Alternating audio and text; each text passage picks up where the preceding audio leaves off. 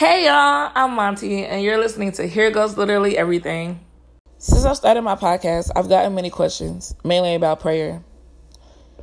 So today on Here Goes Literally Everything, that's what I'm going to be talking about. Some questions I've gotten are, what is prayer? How do I pray? Can I pray even though I don't go to church? Why does it feel like my prayers aren't getting answered? Why should I pray if God already knows what's going on? The dictionary definition of prayer is a solemn request for help or expression of thanks addressed to God or an object of worship. But I like to sum all of that up just to say that prayer is a conversation with God.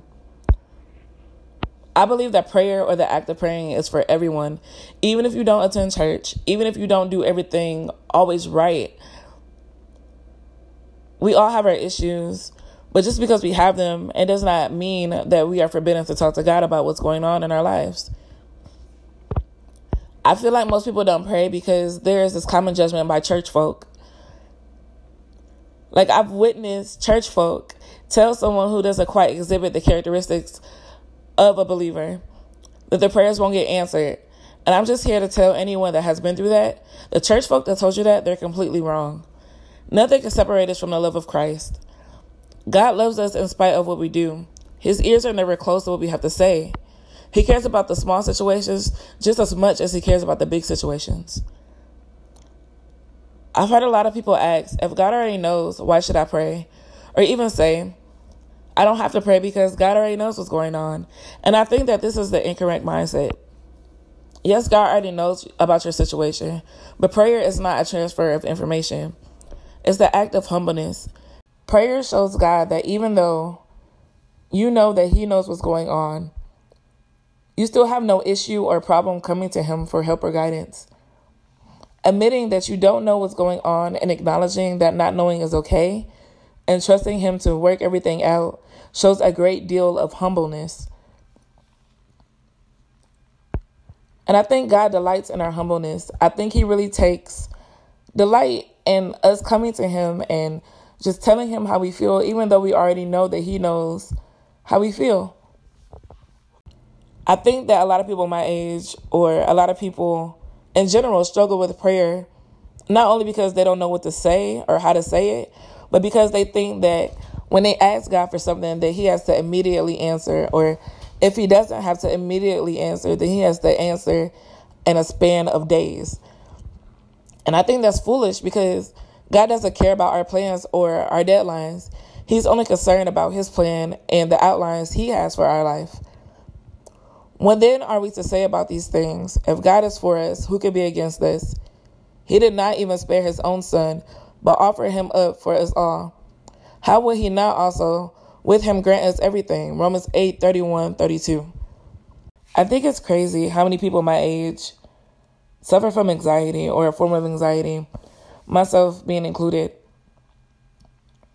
But I can honestly say the more that I've been praying, the less anxious I have become. 1 Peter 5:6-7 says, humble yourselves, therefore, under God's mighty hand, that he may lift you up in due time. Cast all your anxiety on him because he cares for you.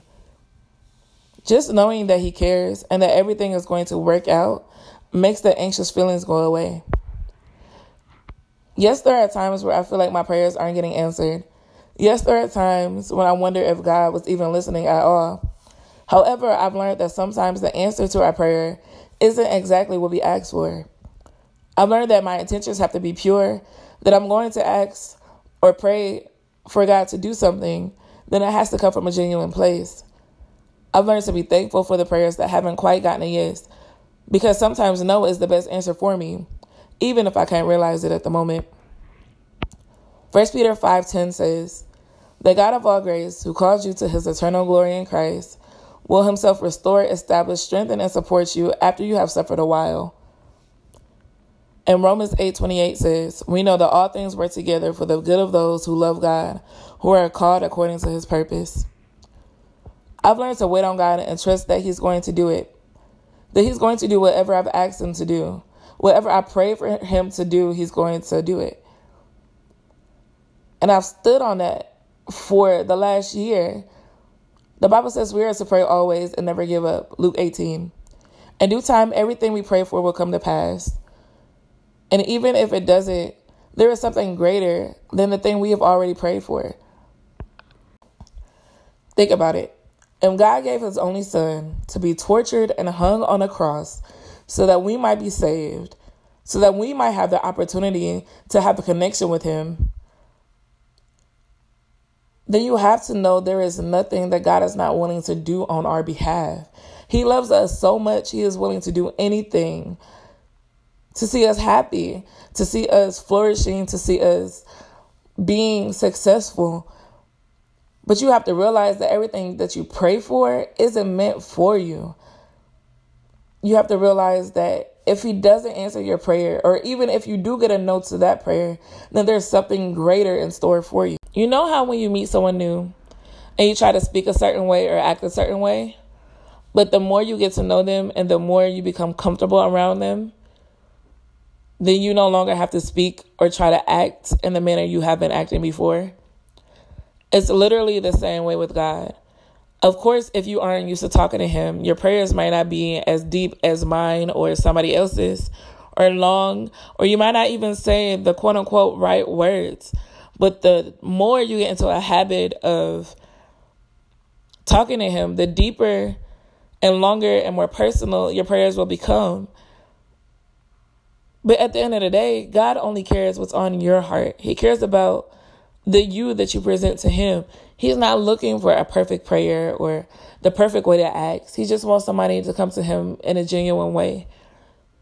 As today's episode comes to an end, I ask that anybody that is wanting a deeper relationship with God or is struggling with prayer, that you just spend like 5 minutes every day just praying, just talking to God. Even if you got to do it in the morning, if you got to do it at work, if you got to do it in the car, if you do it at home, if you got to do it in the shower, just spend 5 minutes talking to him. And I promise you, your prayer life will change. Like, you will go from being like, God, it's me, I don't know what to say, to, God, you are awesome, you are amazing. Let me tell you what happened today. Like, I'm telling you, just spend 5 minutes with him, just 5 minutes throughout the week, and watch your prayer life start to change. Watch your prayer confidence start to change.